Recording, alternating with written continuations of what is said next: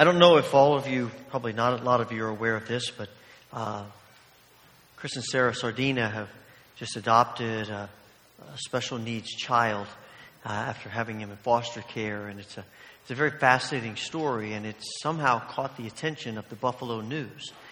And so they have been working on a story about them. And a part of that is they recognize how significant their faith is to them as a family. And so part of then recognizing that is that they had a photographer who came today, and they attended the 940 service. And so all throughout the 940 service, a photographer was taking pictures of them and the worship and things. So you might want to, I don't know exactly when it's going to come out. It's going to come out in a Sunday edition of the Buffalo News. So you might just want to go buy Buffalo News for the next few months. And I get a commission off of that, by the way, just by mentioning that. But it struck me as he was taking pictures, it struck me that, it would have been nice to have a photographer and some of the biblical stories as they unfolded. You ever think about that? I find it hard sometimes to picture how these things took place. I'd like to see them. I'm a visual person. I like to see things. The Red Sea. I'd like to see how that happened, and to see the walls of water, however it was, come to the side, and the people walking through. And I suspect that the whole time they're doing this, was that coming back or not?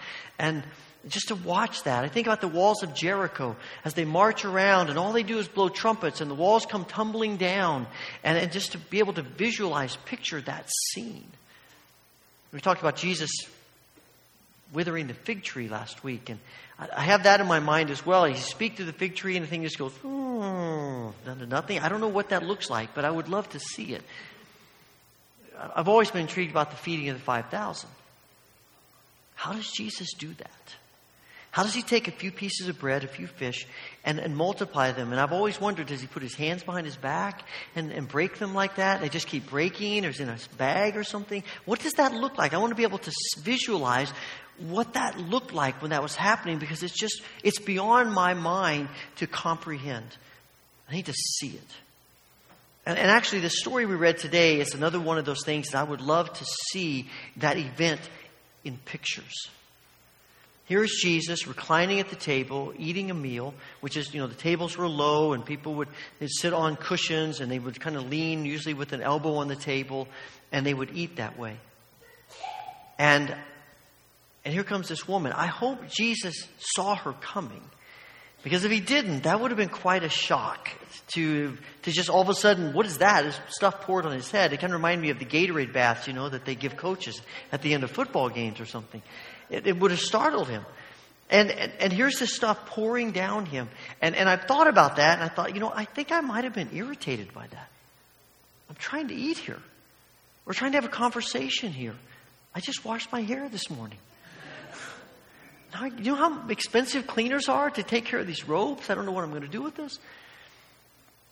And the disciples are upset. Matthew says they were indignant. That word's not used very often in the New Testament. The disciples are indignant when James and John's mother comes to Jesus and says, "Hey, Jesus, when you usher in your kingdom, can my boys be the top vice presidents?" They're irritated about that. They're angry about it, probably because they didn't think of it first. But, they're upset. They're angry. The Pharisees are indignant at Jesus because he heals on the Sabbath. Jesus is indignant with the disciples because they refuse to let the little children come to him. This is a strong, powerful word of anger, and they are upset. There's a little bit of pride in it as well. But Jesus is pleased. Jesus says what she has done is anointed him. Anointing has a long history with God's people. The priests are anointed, Aaron and his sons, as the whole system of worship begins. The tool, the utensils and things in the tabernacle and the temple are anointed. because they are set apart as something holy. And once they've been anointed and set apart, they can never be used for any other common purpose again. Kings are anointed. We just read this morning about David being anointed to be king. And what's interesting, in all of those circumstances, the priest, the utensils, the king, all of those anointings are about the people and things being set apart to do something great for God.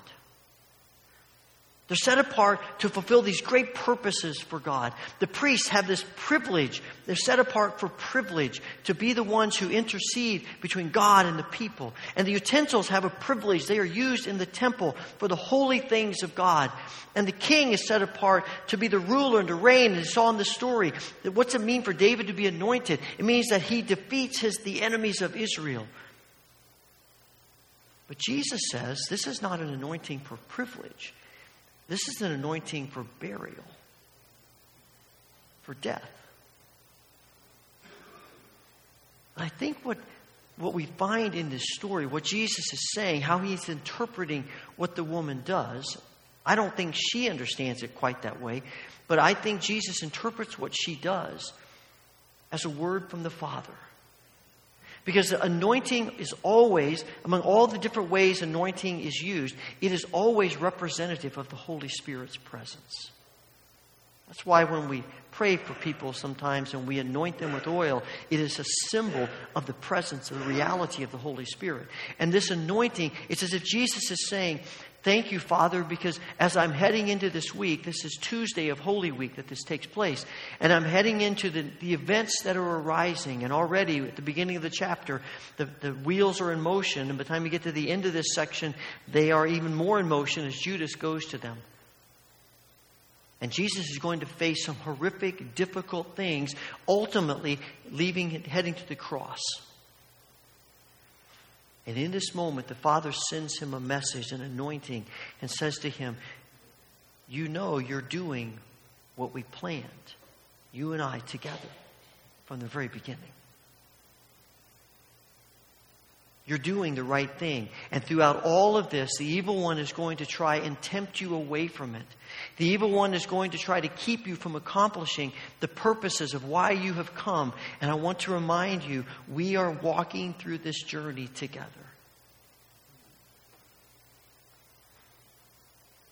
And there is something necessary about that kind of anointing of the Spirit on all of us as we journey with Jesus.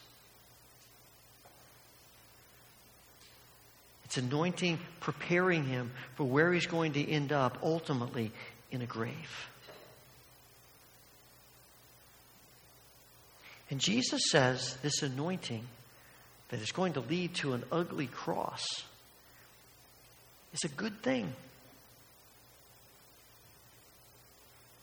The word he uses here is used, same word that's used in the Septuagint, in the Greek Old Testament, to describe God's perspective of his creation.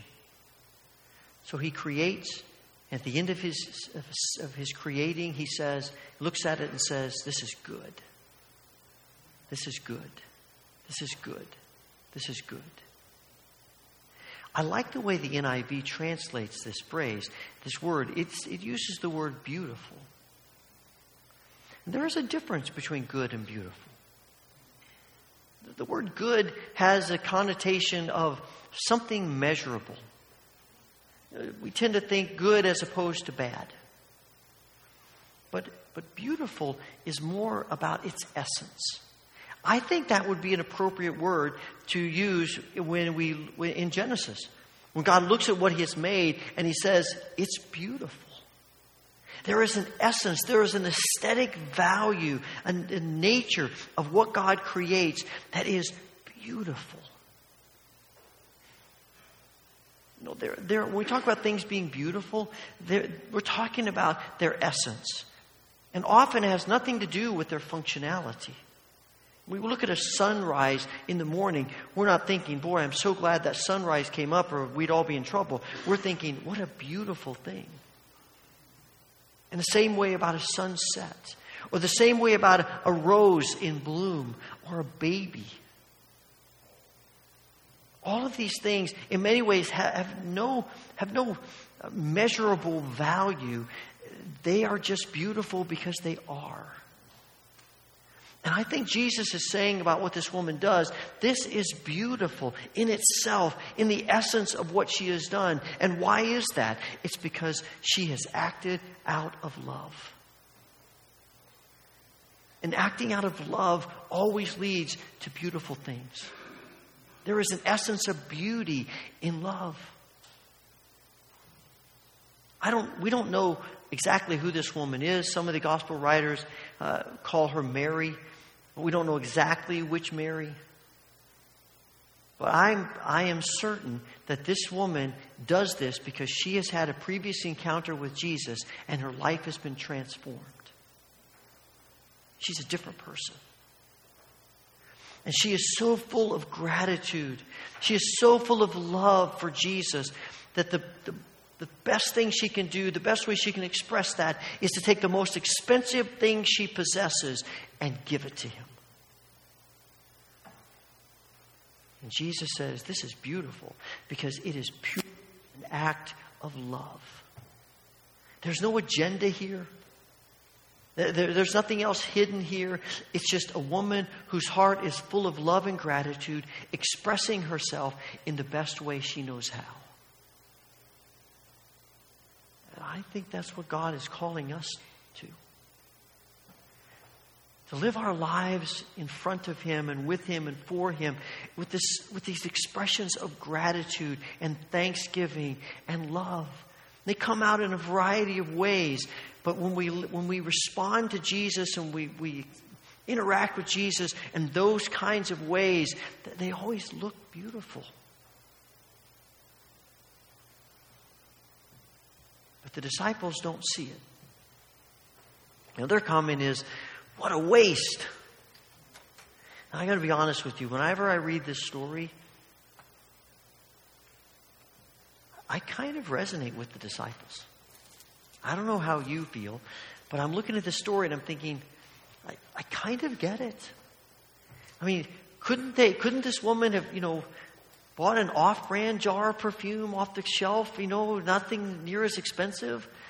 Do that and do something less valuable because it does feel like a waste.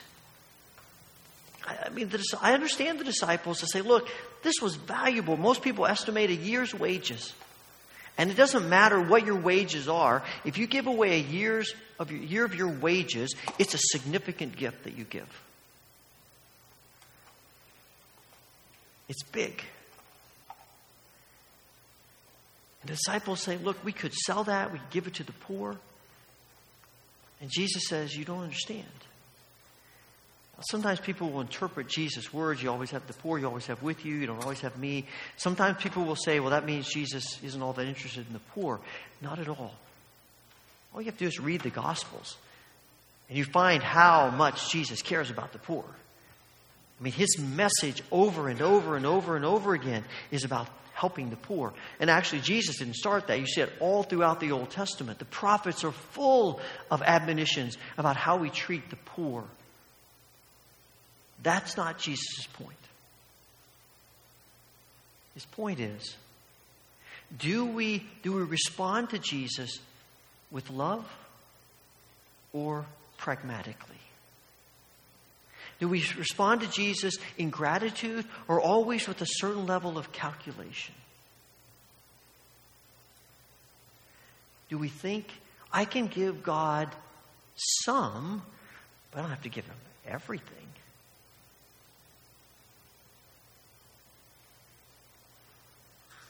I think sometimes we view what we do with our time and talent and treasures, we view them like that.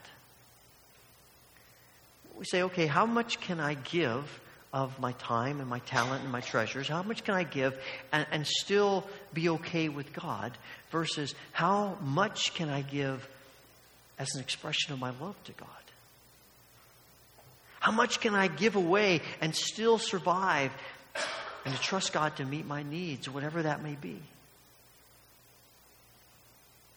Because I'm convinced that there's a way in which you can be generous without really being generous.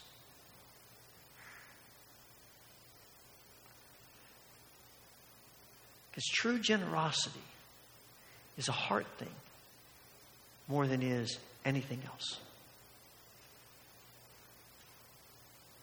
I don't know if you've had the privilege of doing your taxes yet. We all look forward to that, don't we? But I noticed as I was working on mine, and I was reading about this as well, that this year the standard deduction has gone way up. It's a huge increase in the standard deduction. And what that means is that for most people, probably most of us,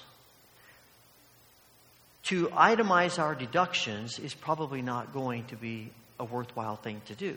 Because most of us are probably not going to accumulate enough deductions that it reaches the standard deduction. And that means that the standard deduction is so high that it doesn't matter if you give thousands or nothing to have any kind of deductions, you still get the same tax break. And as I've been reading things, a lot of charitable organizations are worried about that. Because people no longer have the tax incentive to give. Sometimes that's part of the motivation for giving to charitable organizations is that I get a tax break for that. And this year it's going to be less of a viable thing for people who give because it's just, you have to give so much, and most people probably aren't. And there's a lot of worry about it, and we've been talking about it here. And it struck me the other day that maybe this is one of the best gifts God's ever given the church. Because now, whatever we give has only one motive. We don't have any other motive. We don't have to sit back and say, okay, so am I giving so I get a tax break? Or am I giving because I love Jesus? Now, it's all loving Jesus. There ain't going to be any tax break for most of us, right? So we get an opportunity to see our hearts. We get an opportunity to look in our hearts and say, yes, you know what? This is the level of generosity that I believe God has called me to, and I'm happy to give it, or not. And there's something about that kind of examination of ourselves that I think is healthy. It's good. To be able to step back and say, does my generosity represent my love for Jesus? My gratitude for Jesus? And often, it is the contrast between this woman and the disciples. But when the disciples say, what a waste, I think there's something even deeper that they might even realize, but I think in a certain sense they do. Because Jesus has said to them, I'm about ready to go to the cross. And Peter says, don't talk like that. And I think there is an underlying sense in their response that says, the way of the cross is not the way of Jesus. Jesus, that's not how you get things done in this world. You don't get things accomplished in this world through vulnerability. You get things accomplished through might and power. You get things accomplished by knowing the right people and having the right connections. You get things done in this world by having things, controlling things, not by going to a cross. Not by vulnerability, not by sacrifice, not by surrender. That's not how you get things done. I remember reading a prayer years ago that has just stuck with me. One of the ancient liturgies that says, God, I thank you that the way of the cross is the way of life. And I think the disciples are wrestling with Jesus about this. Jesus, we want you to get to life, but surely there's a better way. Surely there's another way. Because if you go to the cross, that's a waste. I guarantee you, as Friday set, the hours on Friday set, the disciples are thinking to themselves, that was a wasted life. We know on this side of it that it wasn't. But the call of Jesus on you and me is to say, do we believe that the way of the cross is the way of life? Not just for Jesus, but for those of us who follow Jesus. Who says, to the people around him, if you want to be my disciples, you take up your cross and you follow me. Paul says to the church in Philippi, have this mind in you that was in Christ Jesus. Think the same way. Because this is the mission, this is the purpose of Jesus, to redeem the world. What does it mean for him to be the Redeemer, the Messiah, the Anointed One? It's about giving up his life. Giving his life away. And something about what this woman does connects with that. The great thing is, eventually the disciples get it. Eventually we find about 2 months later, they see it. And their whole world is turned upside down, but in this moment they're missing it.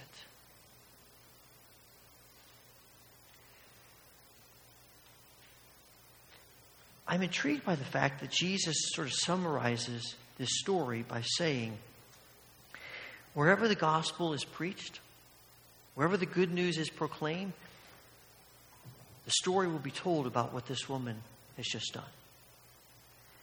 I've been scratching my head about that one all week. Because I don't see that happening. I don't see that being how the gospel is proclaimed and preached, that this woman's story keeps popping up in the middle of it. I sort of feel like it's a little bit of maybe hyperbole. And Jesus does like to use hyperbole when he tells stories and talks about things. It's sort of like when you say to your friends, this restaurant is the best restaurant I have ever been to in my life. The food there is better than any food I've ever eaten in my life. And they go try it. You say, what did you think? Well, it was okay. It was fine. Really? Or that was the funniest movie I've ever seen. I've never seen anything better. And your friends go see it and what'd you think? It was funny. It's okay. And I think there's a sort of sense where we're saying to Jesus, it was good, but it wasn't that good. It was beautiful, but it wasn't that impressive. That everywhere the gospel is preached, this is the story that's told.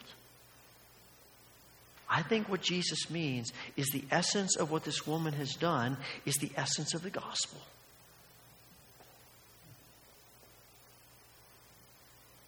That to love Jesus is the essence of what it means to be a disciple of Jesus. God has said that from the beginning. Love the Lord your God with all your heart, soul, mind, and strength. And when you do that, then you love your neighbor as you love yourself. But it's about loving God with all that we are, and that will often mean extravagant love. And that's the call of the gospel. God doesn't call us. Jesus doesn't go to the cross so we can be kind of Christian. He goes to the cross so we can know the fullness of life in Him. And to know, to give our lives in service and love and gratitude.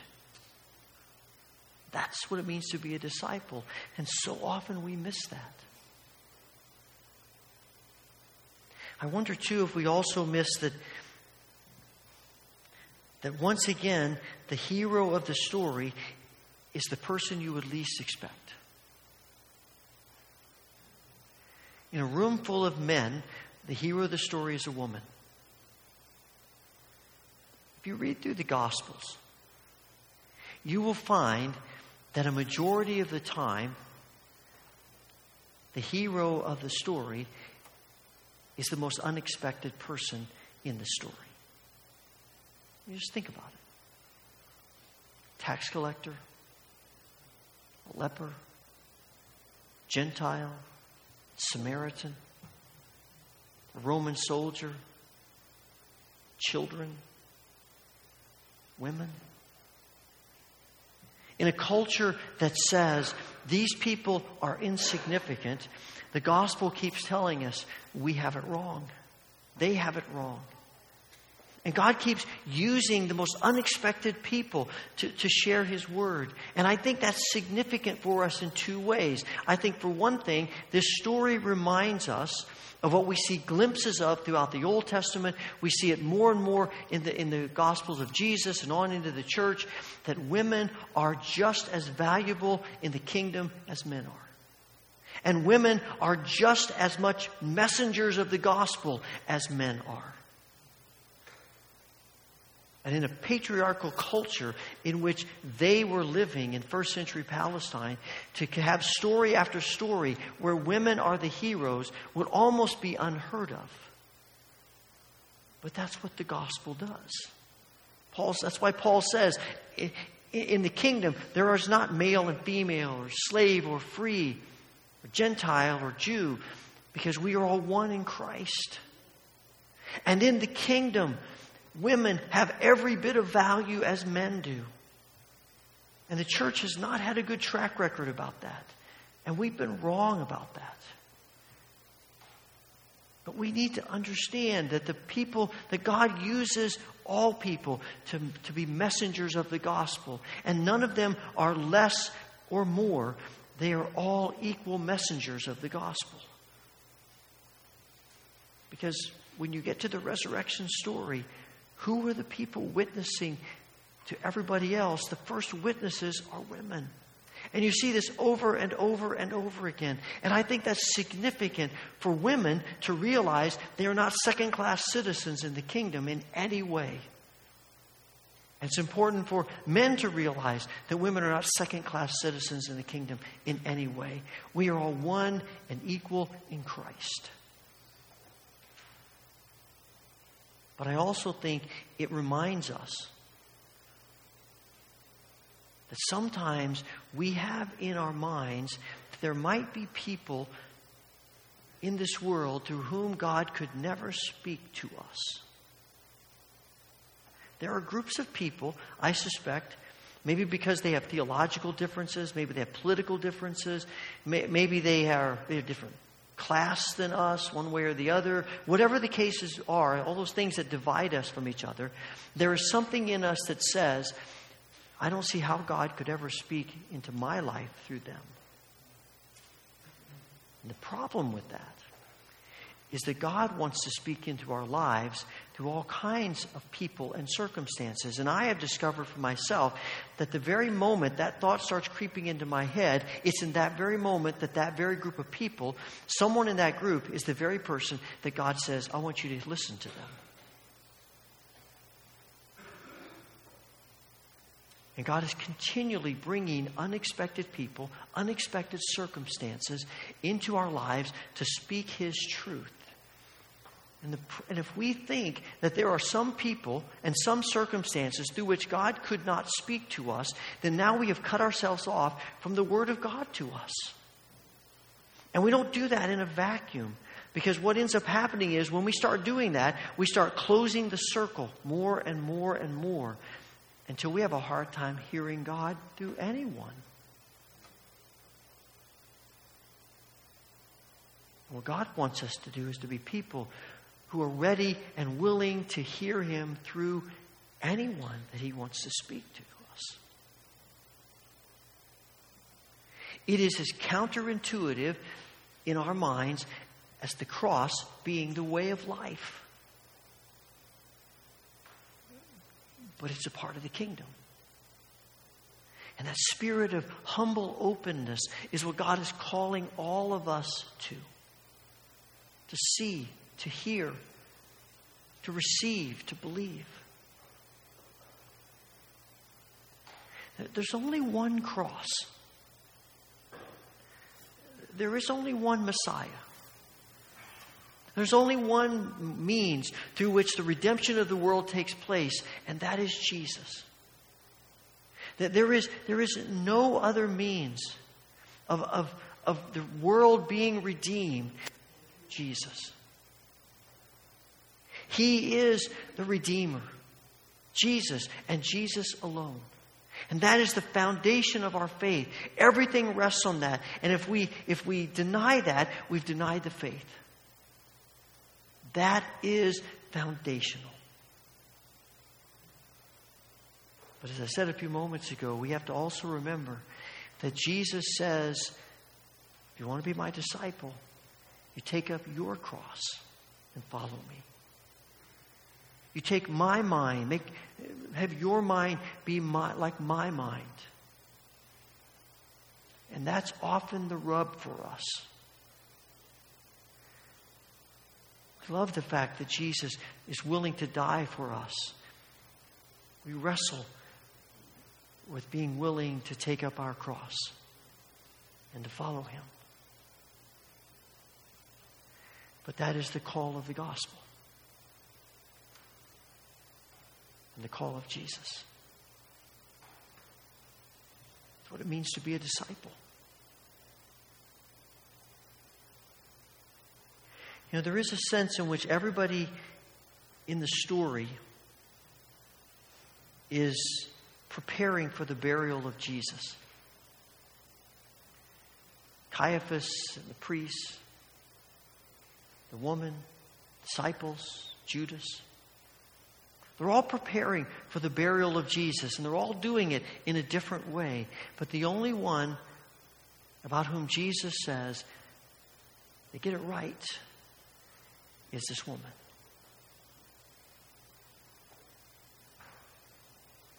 Because she looks at Jesus with wholehearted love.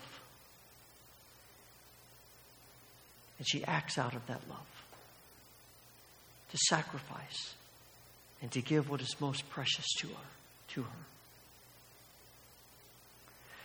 You and I are also preparing for the burial of Jesus. As we walk through this season of Lent, we're going to come face to face with the call of the gospel that's going to lead to the cross. And the question for each one of us is, how are we preparing for that day, that moment? In openness, love, or something else? Holy Father, we thank you. We thank you for the cross. We thank you that the way of life is the way of the cross. Open our eyes to see. Open our hearts to love. We thank you for Jesus, our Redeemer. Let us embrace him. We ask this through Jesus. Amen.